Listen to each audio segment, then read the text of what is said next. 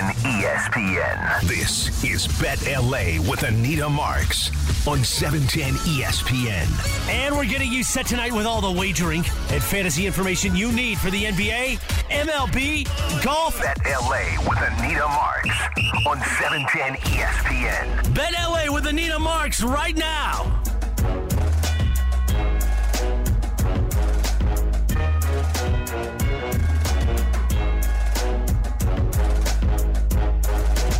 Welcome into Bet LA here on 710 ESPN. Anita Marks with you as, of course, the Lakers and Denver Nuggets game 2 has come to a close. We're still going to do a deep dive into the broader picture in regard to this series. Also, we're going to take a look ahead to the Miami Heat and the Boston Celtics game 2 coming your way tomorrow. So really excited about the show. We've got Andy Kamenetzky, who's going to be joining us momentarily. We're also going to hear from Eric Moody. So a lot of NBA talk in our first hour. Wyshinski, the Puck Daddy, will join us to talk some hockey. We're also going to get you ready for some PGA Championship, as well as some Preakness and boxing coming your way on Saturday. Haney going up against Lomachenko. But first, let's bring Andy in. You can hear him, Locked On Lakers co-host, of course, Locked On Network. You hear him quite frequently here on 710 ESPN. So, Andy, just an unbelievable. Let's start with the season, right? I mean, this is a Lakers team. They struggled through the season, and of course, they go out and they wheel and deal at the trade deadline and thoroughly improve this roster in this team to now we're talking about a team that came in just trying to get in, obviously, through the play-in game, and it was touch and go there towards the end of the regular season.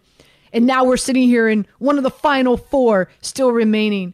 Your thoughts on the additions that were made and how this team was changed so dramatically, and what you think the keys are to those that were added as to why now the Lakers are one of 4 still standing. Well, the pieces just fit now much better. I mean, the Lakers began this season with a roster that I think was constructed about as well as it could have been given the constraints that Rob Pelinka was working with. Russell Westbrook's contract representing $47 million worth of player, and he himself not being a particularly easy fit alongside LeBron and Anthony Davis. From there, you're only working with a mid-level exception, taxpayer mid-level exception, and veterans minimum contracts. I think Rob Pelinka did about as well as he could have, but the problem is the roster still did not really make sense. It still did not have the type of balance and skill set matching that you really need to compete at a high level. And the moves that Pelinka made, beginning with sending out Kendrick Nunn and a few second-round picks to the Wizards for Rui Hachimura, really began this process of just transforming a roster that ended up including D'Angelo Russell, Jared Vanderbilt, Malik Beasley, Mo Bamba, who unfortunately has basically been injured since the Lakers acquired him, sending out Russell Westbrook, Juan Toscano-Anderson, Damian Jones, Patrick Beverley. The skill sets now are just matched way better. You've got far more spacing around LeBron James and Anthony Davis. You've got a lot of skill players. And you've also seen, and this is something that I don't know if Rob Pelinka could have predicted or not. You do your homework in terms of player personalities, and I don't remember off the top of my head who, if any of these guys, Rob Pelinka ever represented in his former life as an agent. But the personalities on this team now are very well matched as well. They seem to develop a pretty close professional and personal bond really quickly. They seem to very outwardly enjoy playing for each other, with each other. And they seem to really embrace this challenge of, okay, we now have a roster that makes sense, but we are really under the gun. The Lakers spent about 80% of this season below 500. We've got a real challenge to put ourselves just in the play-in mix, much less actually make the playoffs. And they ended up having to do this for a big chunk of that time without LeBron James, who was dealing with a foot injury. They really, I think, embraced what was essentially a playoff atmosphere and a playoff mentality since around mid-February. And it's been pretty remarkable, even as somebody who on paper really liked what they did. It was pretty remarkable to see them overcome these type of obstacles and put themselves in the place that they're at right now.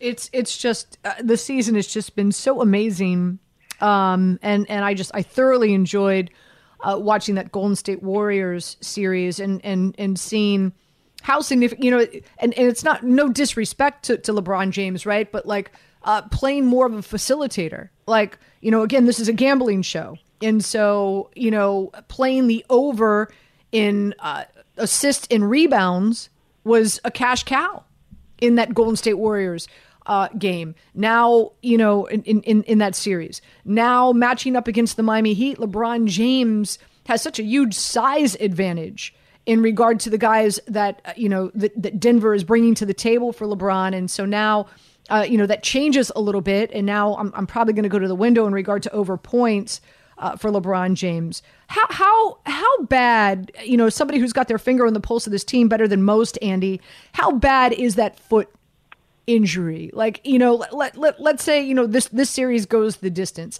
Hopefully, my mouth to the NBA gods' ears, the Lakers win, advance, and go up against either, of course, the Heat or the Boston Celtics. How confident are you that this foot is going to last, that is going to go that distance? I mean, it's hard to know. Unlike whoever this mystery doctor who LeBron described as the LeBron James of feet is. And by the way, if I were this guy, I would want LeBron to reveal me. I would not want my identity to stay hidden. I wouldn't want everybody to know that I'm the guy that helped guide LeBron towards still being able to play and being in the Western Conference Finals. Because he said, I think it was two other foot specialists, maybe more, told him that he should shut this thing down and have off-season surgery. I wouldn't be surprised if off-season surgery looms. This is not based off any sourcing or anything like that. I'm just thinking about what LeBron has dealt with, what he told us, and I guess what feels to me like a little bit of common sense. But for the time being, he's managing to play through this thing, I think, pretty well. Like, I mean, you can feel the effects of it. You can see it. It's hard to know how much of that is specifically the foot versus he's 38 in season 20 with 1 billion miles on the odometer. You're not supposed to be playing at LeBron's level anyway. You know what I mean? Like what he's doing is this incredible, frankly, unprecedented exception to the rule. So it's hard to know how, where the natural attrition begins and the foot situation ends. But, he's got, I guess, 12 more games max of this that he absolutely has to work his way through, if possible. It feels to me like he will be able to figure out a way to make it work unless he ends up in a situation where he exacerbates it to the point where essentially you need to have surgery right now. Like you're not going to be able to walk on this foot. You need to have surgery. People may recall he began this process in a walking boot. Unless something that extreme happens, my sense is just he'll be able to figure out a way to make it work because he's been able to figure out a way to make it work this long. I'm sure it is a serious process, but LeBron is as great at managing and monitoring his body as really any athlete I've ever seen. Listen, he's got all the money in the world, and a lot of times, I don't think people who don't work in our industry understand, like, there's the 3% of the athletes who make $1 gazillion, right? Whether it's on their court or on their field. And then, of course, endorsement deals. And they're eating, the best foods, and they have the best trainers, and they have the best doctors, and they've got all the best of everything. And so obviously, he's being so well cared for. But it definitely is so impressive in what we're seeing. I do want to go back. I think game one was really, really interesting.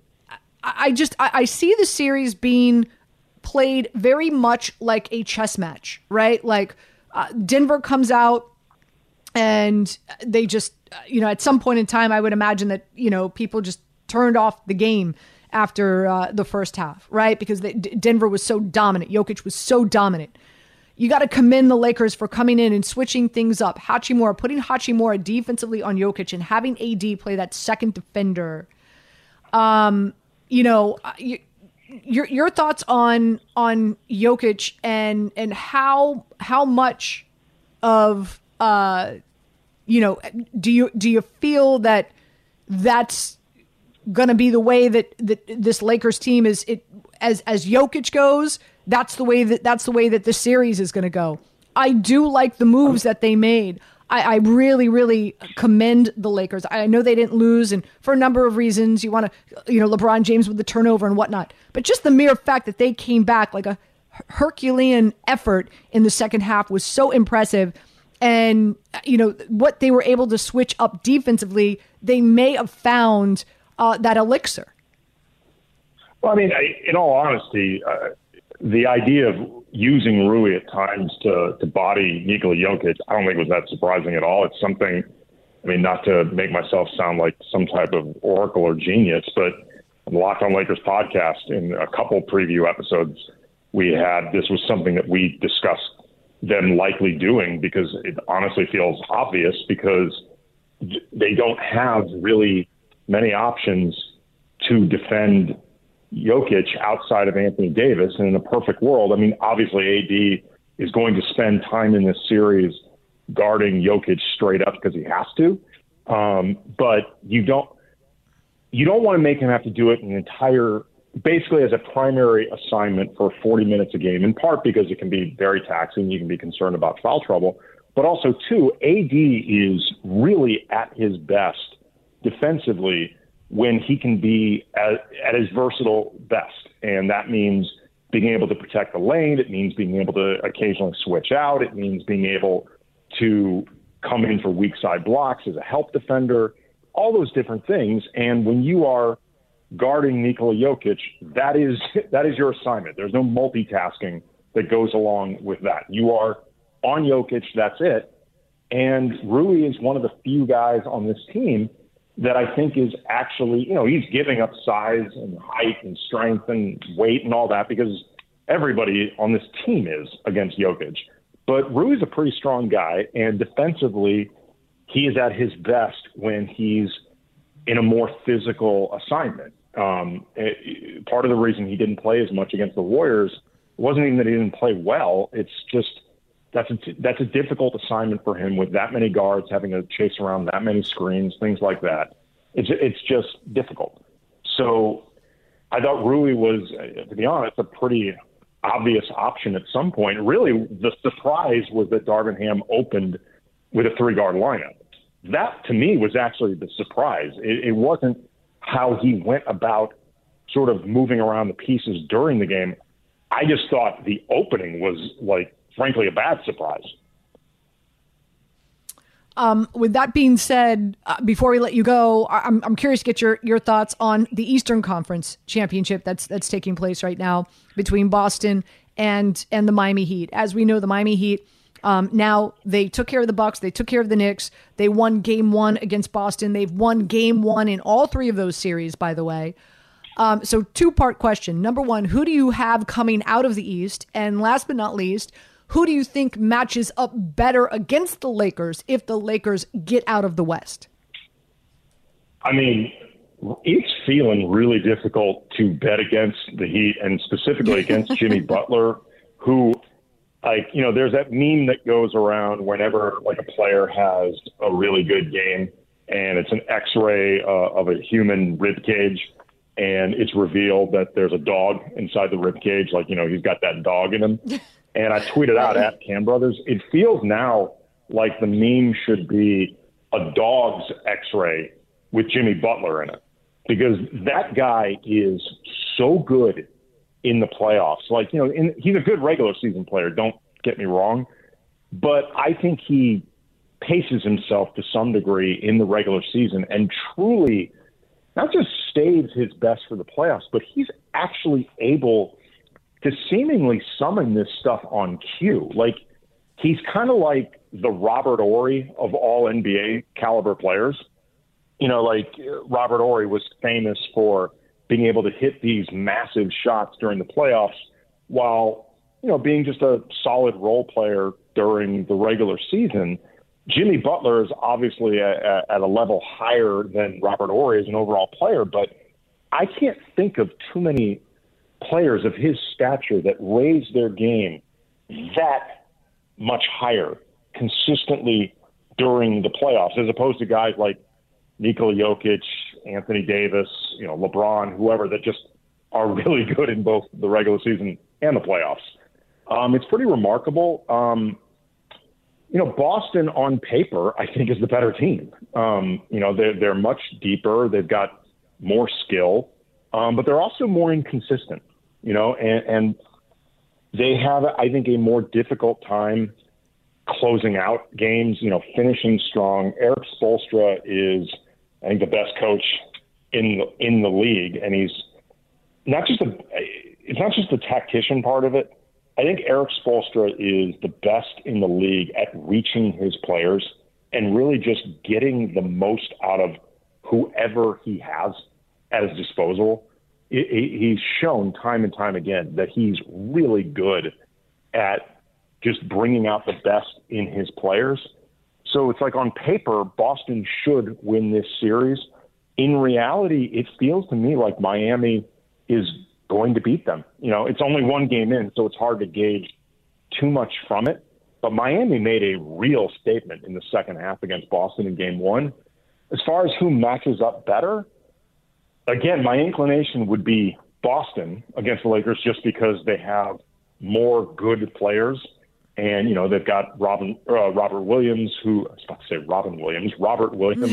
who is, a really good defensive player in the post. They've got Al Horford, who is quite good defensively as well. They've got all these different wings that they can throw at LeBron or D'Angelo Russell or Austin Reeves.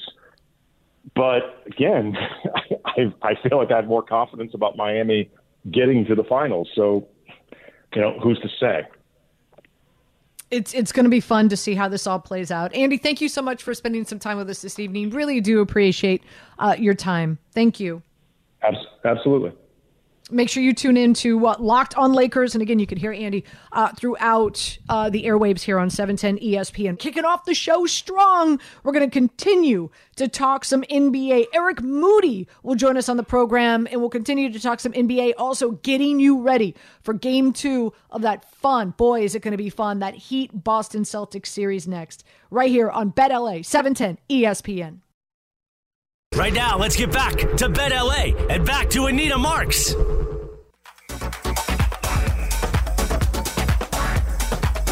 Welcome back to Bet LA. Anita Marks with you, and Eric Moody joins us now to talk some more NBA. You see him all over Daily Wager, and joins me on our Bet broadcast as well, talking all things NBA. So Eric, welcome in.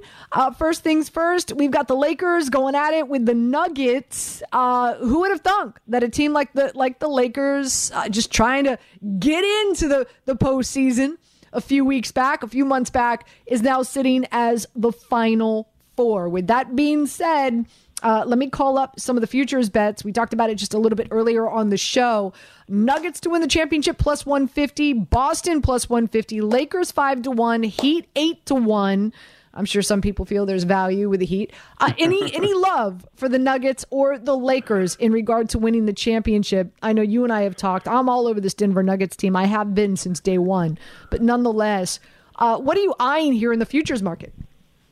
Yeah, I'm looking at the Nuggets. So I am a huge fan of the Nuggets and what they've been able to bring to the table. And I know whenever we chatted, maybe like a month or two ago, we were talking about this Lakers team after the trade deadline, and I love the additions that they made, and they're obviously had some success in the postseason. But I look at this Denver team; they're so deep, they're well-rounded, and they're really one of the top offensive teams in the league during the regular season. That's obviously transferred to the postseason as well. As the Lakers in the postseason, their defense, has been phenomenal. But just looking how well-rounded and how deep the Nuggets are, and the way that Nikola Jokic is playing, I would make that futures bet on them to win the title. So I would say the Nuggets and the Lakers are very attractive. I do like Boston, but just given how up and down that they can be, I do have some concerns.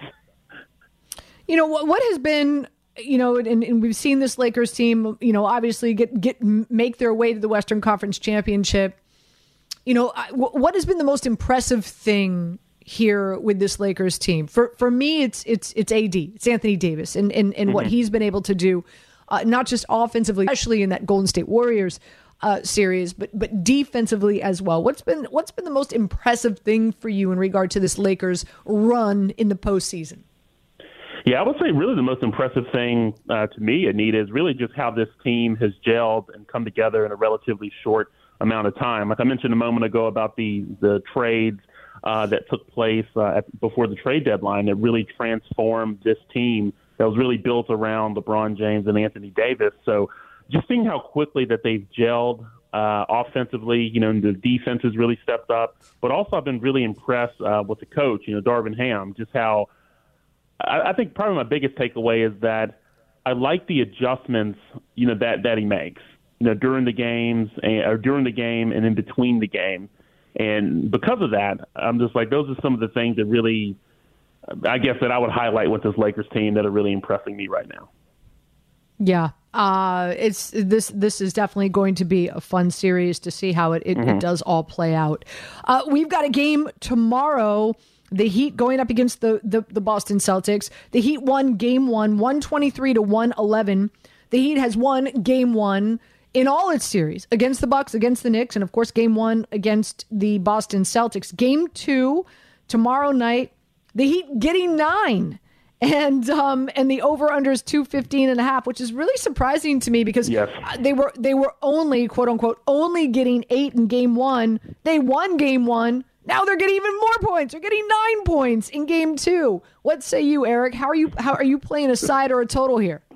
Yeah, it's a lot that I like about this series that I want to talk about here with you. But from a betting lens, I would end up betting on the Heat to cover the spread. I was shocked, just like you mentioned, by looking at the size of that spread. I also like the over on this game as well. So just looking at the Celtics, though, Anita, I'm like, they were, one game removed from their, best performance of the postseason, and then they ended up getting steamrolled by you got to give it to the Heat. I'm like, this is a mentally tough Miami team. So we're going to talk about Jimmy Butler. He does have a history of elevating his game during the postseason. Like, this is a guy that had 35 points, 5 rebounds, 7 assists, 6 steals. First Heat player with 35 points and 5 steals in a playoff game. And the second career road playoff game with those types of numbers, too, joining, a player you may have heard of, Michael Jordan, like with multiple road playoff games with those types of stats. But I look at the Heat and the role players. They came up huge in game one. Turnovers ultimately crushed the Celtics in the second half. I believe they had 10. And just the Heat, they just came out on fire, no pun intended, obviously in the third quarter. Looking at the Celtics, though, I'm like, this is a talented team. When you look at the roster, Marcus Smart had a solid performance. Just didn't really show up in the second half. They need to get him more involved. I do like Robert Williams, his return to the starting lineup. I think he's someone for the remainder of this series could pose a problem for the Heat, as the Celtics implement their double big lineup from last year. So I really like seeing Williams and Horford on the floor together. When you look at their net rating, it's really high when those two players share the court. I was surprised to see Boston miss as many free throws as they did. I felt like, because they ended up making, they were 22 for 29. And you're just thinking about how they lost that game by 7 points. Down the stretch, things could have been different if they just made like a few of those. But I'll leave you with this, and I'll kind of pass it back to you, Anita, is that you look at the Celtics. If they fall to 0-4 versus the Heat in game one of the Eastern Conference Finals. They went on to lose like 2 of those 3 previous series. So I do look at the Celtics bouncing back, but this is a Heat team that's mentally tough. They're going to keep it close. So I do like the Heat to cover again and also the over in this game. Those are just some thoughts. Yeah, listen, I'm with you. The Boston Celtics are 0-4 in playoffs games decided by 7 points. Mm-hmm. Marinate in that for a minute. Yeah. And you're telling me I get the Heat at 9, and they've got to feel they've got to be coming into game 2 with some crazy swag after the way that they finished and came back and what they were able to accomplish in the second half against Boston in game 1. Mm-hmm. So 3-point shooting. This is another thing that I don't think enough people are talking about. In the regular season, the Miami Heat 27th in the NBA in 3-point shooting. In the postseason, top 5 in the NBA. They've been crushing it. They made 16 3-pointers in game 1, shooting almost 52%. So, this is a head scratcher for me. I don't know. Could they have that mentality like, listen, we already accomplished. We already set out what we plan to accomplish, and that's to take one from Boston at home, so that now we have home court advantage. But here's the thing, we know Tatum could go off at any time and put up 50. He's just that good. I don't know if that is, and I highly doubt that is the mentality, considering that this is a team coached by Eric Spoelstra, right? Mm-hmm. And Pat Riley from afar. So I just, exactly. I don't feel that the Miami Heat are going to lay down here. Do you? No, I don't. Like I mentioned a moment ago, this is a mentally tough team. They're battle tested. They're playing with house money at this point, just given their seeding heading into the postseason. And so they know that, hey, this is a Boston team that we're talented enough to beat. But I think the more important angle to take with this, Anita, is that this is a Boston team that can beat itself. As long as Miami stays mentally tough, I'm like, Boston will have some lapses, as we've seen so far this postseason and in game 1. So the Heat, they're a threatening team. So it would not surprise me at all if they end up winning the series some kind of way. Absolutely. Again, Eric Moody joining us here on Bet LA, doing a deep dive and a preview into Game 2, the Miami Heat and the Boston Celtics coming your way tomorrow. The Heat getting 9. The over-under is 215.5. I'm going to throw out some prop bets out there that I do like. Jimmy Butler, Jimmy Buckets, is so on point, called him. Over under 28.5 points. You got to go over there. I mean, dude's been a complete beast, and mm-hmm.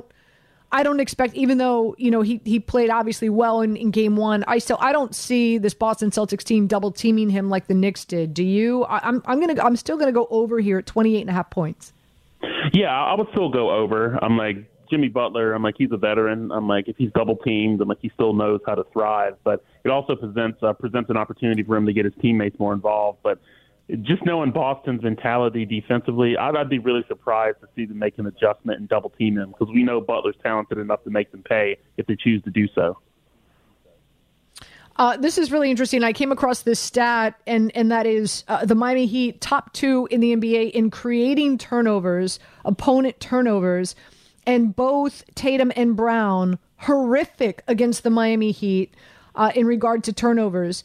Tatum had 4 in game 1. Brown had 6 in game 1. And so the team as a whole had a number of turnovers. But nonetheless, over 2.5 turnovers for both Tatum and Brown. I played it in game 1. I'm going to continue to play it and hopefully win in game 2. Your thoughts? No, I really like that, Anita, because you look at the usage rates of Jason Tatum and Jaylen Brown. They're very high, and they do have a tendency to turn the ball over. We all know how locked down Miami can be on defense. No, I'm lockstep with you. I love it. And last but not least, Marcus Smart over points and assists have been an ATM for me. Right now it sits at 19.5. He had in game 1, he had 13 points and 11 assists. I'm going to continue to play it. It's kind of like, you're at the roulette table and you just keep on putting money on black. Any prop bets out there based on what you saw in game one that you would dabble in game two? Yeah, well, I know we talked about Jimmy Butler, so I do like Butler if we're looking at over points plus assists, plus rebounds. So depending on what adjustments the Celtics make, he can be more active as a facilitator or a rebounder or as a scorer. So I do like that one. One player on the Celtics, if I'm looking at prop bets that I do like, is for Robert Williams to surpass points plus rebounds. I can't recall what that line is right now, but points plus rebounds, that's one prop bet that I'm eyeing. And also like your Marcus Smart recommendation too, because he was someone in the first half of game one that played really well. And I'm scratching my head while I'm watching the game thinking, why don't they have Smart be more involved? I felt like he was on a milk carton in the second half of game one. So I could see them remedying that or fixing that in game two. So. Before we let you go, the ping pong balls popped around, and wouldn't you know it, the Spurs yet again get the number one overall pick, and everybody is expecting them to draft Victor Wembanyama. It's going to take me a minute to pronounce that properly. You could wager that he's going to win Rookie of the Year right now at minus 225. Not too much juice. It's money making money. I say run to the window, don't walk. What say you? Yeah, no, I really like Wemby to win the Rookie of the Year award. So I would make that bet. You look at the landing spot. He couldn't be in a better situation than joining the Spurs. He's going to be the top option there. He's got, Greg Popovich's masterful guidance, we'll say. He's going to be able to showcase his full potential. Watching him on film, he's a once in a lifetime prospect. But I just believe if he would have landed with, say, the Detroit Pistons or the Houston Rockets, Wemby's ascent might have been slower, but he's in the perfect landing spot in San Antonio. And we all know the success that the franchise had back in the late 90s when they picked up Tim Duncan, who was playing alongside David Robinson, on the tail end of his career at that time. We saw how dominant that Spurs team was. And I'll kind of leave you with this, with the impact that Wemby could have. We're going to go back in history here. So the Spurs had a 20-62 record during the 1996-1997 season. David Robinson was injured most of that season. So you look at San Antonio, they drafted Duncan. The following season, they won 56 games. I know the West is very competitive, but I would be shocked and don't be surprised, I'd say, if Wemby has that type of an impact on the Spurs team. So I would definitely make that bet on Rookie of the Year. Definitely look at some of the win totals as well. So I'm really excited to see how this young man's career develops, especially with Greg Popovich and his team. Yeah. Shout out to the Spurs. Boy, they did it again. Eric, I want to thank you so much for joining us. Now we've got a good 30-plus minutes, our fill of the NBA. When we get back, I'm going to dive into some of the futures odds that are out there. I'll share those with you. And who am I rolling on? We'll do that next, right here on BetLA 710 ESPN. KSPN AM 710 Los Angeles. KRDC AM 1110 Pasadena, Los Angeles. 710 ESPN. A Good Karma Brands radio station. This is Bet LA with Anita Marks. Right now, let's get back to Bet LA and back to Anita Marks.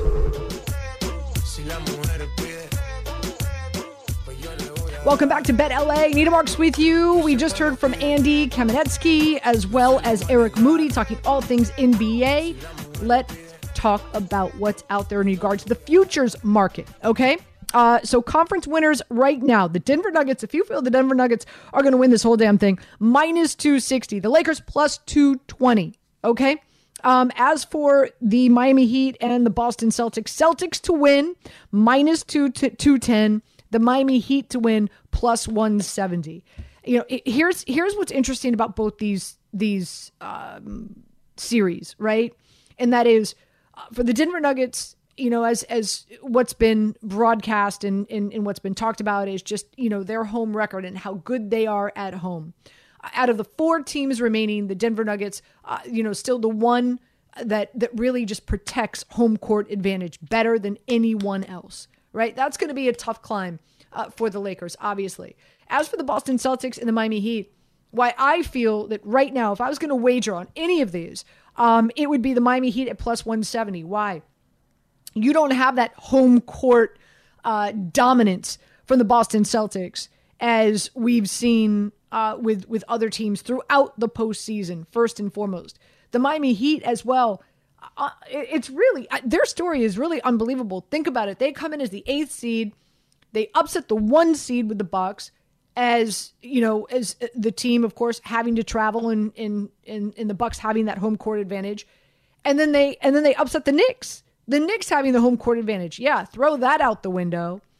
And then now going up against a Boston Celtics team, with all due respect, has been not the most consistent team throughout the postseason. A part of me feels like, all right, some nights they show up, some nights they do not, right? I think there's a lack of consistency there with the Boston Celtics. Is it a light switch that when Tatum wants to switch it on, right, he can? Yeah, you know what? That's a possibility. We saw him do it in that last game against the 76ers, which game number 7, which allowed them to, of course, advance and head to this Eastern Conference championship that they're taking on the Miami Heat.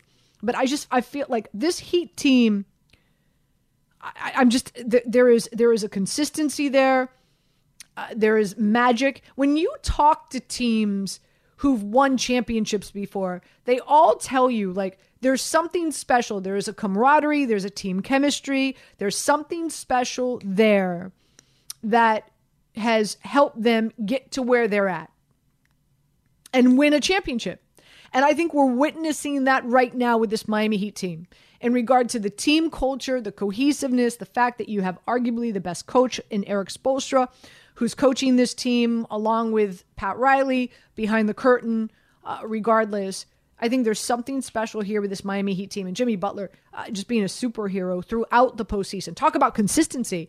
Boy, there's been no player who's delivered more consistently than Jimmy Butler. That's for sure. So in regard to, right now, if I was going to lay a futures bet in regard to who's going to win their West or their East matchup, right now it would be the Miami Heat at plus 120. Now let's go one step further. I'm sure Laker fans don't want to hear this, but I do have this Denver Nuggets team winning this, winning the series against the Lakers. Again, I'm sure Lakers fans do not want to hear that from me, and I totally understand all the reasons why. So right now you can wager that the Nuggets are going to win the championship at plus 150. Boston is at plus 150. The Lakers are at 5-1. The Miami Heat is at 8-1. So if I was going to play some futures bets, how would I do that? I would look at the Denver Nuggets.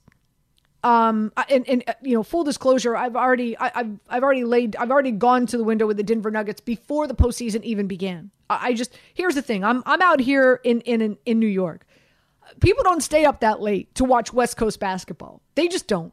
So I think there's a lot of people who didn't understand or realize just how good this Denver Nuggets team is. And so, but it's my job to watch all the NBA, and so I did. And so I put money down on this Denver Nuggets team to win the championship, even like before they were just getting no respect at all from the odds makers, because it was about the Bucks. It was about the Boston Celtics, right? So now at plus 150, are those some good odds? Probably not. But if you haven't made a futures bet, that's how I would roll. I would also throw a little bit of coin on the Miami Heat at 8-1. Why not? Like I said, there is something magical happening with this Miami Heat team and in this Miami Heat run in the postseason. And I do believe that they are going to win the series against the Boston Celtics. So some futures bets out there for you to dabble into as it's just still early on in the Eastern Conference championships, that's for sure. All right, when we come back, we're going to hear from Greg Wyshinski, the Puck Daddy, getting you ready for some hockey. 4 teams still remaining in the NBA. Well, guess what? There's still 4 teams remaining in the NHL. And we'll break that down for you. Getting you ready for some weekend hockey as well, right here on Bet LA, 710 ESPN. This is Bet LA with Anita Marks. Right now, let's get back to Bet LA and back to Anita Marks. Welcome back to Bet LA. Anita Marks with you. And we got to talk some hockey. Earlier this week, Greg Wyshinski, a.k.a. the Puck Daddy, was kind enough to join me on my Bet Digital show to preview the remaining 4. We have 4 remaining in the NBA. Well, guess what? We got 4 remaining in the NHL. So we've got the Florida Panthers going up against the Carolina Hurricanes, the Dallas Stars going up against the Las Vegas Golden Knights. Shout out to LV, baby. So Greg Wyshinski joins me to look big picture in how both these series could end up and, of course, crown a Stanley Cup champion. Let's listen in. We are going to get you ready for the NHL playoffs. And we've got 4 teams remaining. Greg Wyshinski, a.k.a. the Puck Daddy, joins us on the show. And Bernardo Ozuna will join us as well, getting you ready for the big fight on Saturday. But let's start with the Puck Daddy. How you doing? Man, one of the busiest men at ESPN, that's for sure. Let's start first and foremost in the East. I'll call them my Florida Panthers. I'm from Miami. Why not, right? They were the last to make it into the playoffs, and now they're still one of the remaining standing 4. Really unbelievable. Small dog in this series compared to, of course, where the Bruins as well as the Maple Leafs were, getting plus 115, almost a pick 'em. So with that being said, who do you like in this series between the Panthers and the Canes, Greg? Gotta tell you, I don't want to disappoint the Miami locals. You still got the Heat, but I think the Hurricanes are winning this series against the Panthers. The Canes, I've seen them play against the Devils and the Islanders. They are the best defensive team in these playoffs. Really good on home ice, 28-10-3 during the regular season, 8-3 in the playoffs. They're almost unbeatable at home, especially in the playoffs. It's going to be a tough series, a well-played series. They both kind of like to do the same sort of things, but in the end, I do like the Hurricanes to advance to the Stanley Cup final. All right, so let's go one step. By the way, I love the new do. Looking really good, Greg. Let's go one step further. Let's talk about the exact series finishes and how you would play them. Right? So you've got like the Hurricanes, as you believe that they're going to win. Are they going to go the distance? Is it going to be 7? Is it going to be 6? Is it going to be 5? Look at those odds. How are you playing it, Greg? Well, the chalk is 7, and I think 7's the number. I mean, this is going to be a really tight series. Like I said, both teams like to play the same way. They'll dump the puck out fast, win puck battles. It's not about puck possession for these teams. It's about winning those battles for the puck. 2 goalies that are hot. I mean, Bobrovsky for the Panthers, the Leafs got goalied last round with the way that he played in games 1 and 2, and Freddie Anderson's been great for the Hurricanes as well. So I see this being a marathon. I do think the Hurricanes' home ice advantage in the end could be the big differentiation between the two, but I could see this thing going 7. All right, so let's turn our attention to the West, where we know the Golden Knights, they now advance. Where they were the dog in the last series against Edmonton. A lot of people thought Edmonton was going to win that series. Obviously, they did not. They won that series 4-2. And your Dallas Stars, I still remember we had you on bet. You like Dallas coming into the playoffs. They're plus 115 right now. Let's take a look at how this exact series could finish. Curious if you're still feeling Dallas like you did at the start, the onset of the playoffs. But the Golden Knights to win in 7, you can see those numbers there, as well as in 6, Dallas Stars to win in 6 at plus 450. I don't know. I'm kind of feeling that might be where you roll. So how are you playing this series, Greg? It's going to be Big D over Sin City, I can tell you that, and I think it's going to happen in 6 games.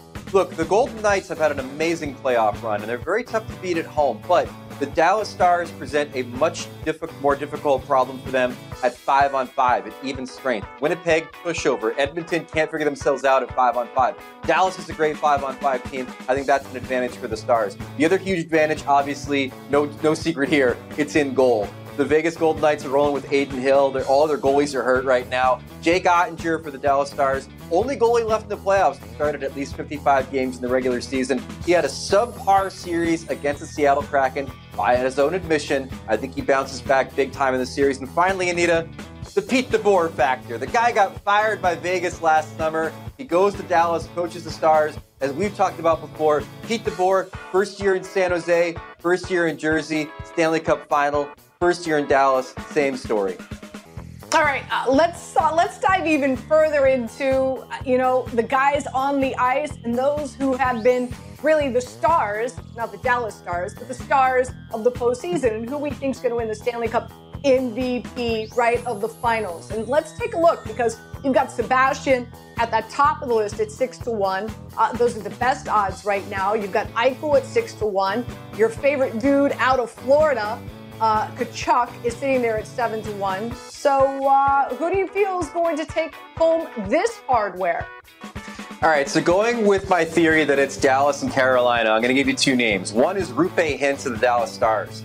We ran our Conn Smythe watch on ESPN.com today, in which I reach out to writers that might end up being voters for this award to kind of check their temperature. And Hintz was the first overall guy out of all four teams in our Conn Smythe watch. So he's leading Dallas in points and goals. He's been an outstanding player for them, has 9 goals in the postseason, and has scored big goals too. Scored in Game 7 against the Kraken to get the scoring going there. So he's one to definitely watch if you think the Stars make the final. Carolina, I'm going to go with Brent Burns. He's a long shot right now in the Conn Smythe odds, but he's a defenseman. Defensemen have won this award in 2 of the last 3 seasons. He's only 2 points off the lead for Sebastian Aho for the team scoring lead, and he's logging the most minutes. A really well-liked player, too. Don't forget that factor. Who do we want to see win the MVP? It could be Brent Burns at the end of the day. All right, last but not least, let's talk big picture in regard to how we see the Stanley Cup ending up series-wise, okay? And there's some really good odds here, so I'm really curious how you feel that this is going to play out, right? At the top, obviously, the odds makers believe that the Canes and the Golden Knights are going to be the 2 teams that will face off in the Stanley Cup. Canes over the Golden Knights plus 450, Golden Knights over the Canes plus 475. How are you rolling here, Greg? Well, I'm not a guy that loves to cover all his bases, but I'm telling you, Carolina over Dallas, Dallas over Carolina, you're going to make some money either way. I think that's going to be your Stanley Cup final. I lean a bit towards Carolina in the final. I got to tell you, I mean, like I said, their defense alone is the reason to back them, and they just keep on scoring offensively despite missing some guys to injury. But either of those scenarios I see playing out, so sprinkle a little bit on both. Fantastic. Great stuff as always. It's going to be fun to see who advances. And needless to say, I'm anticipating a really great Stanley Cup Finals, Greg. Thank you so much. I'm sure we'll see you again on Bet very soon.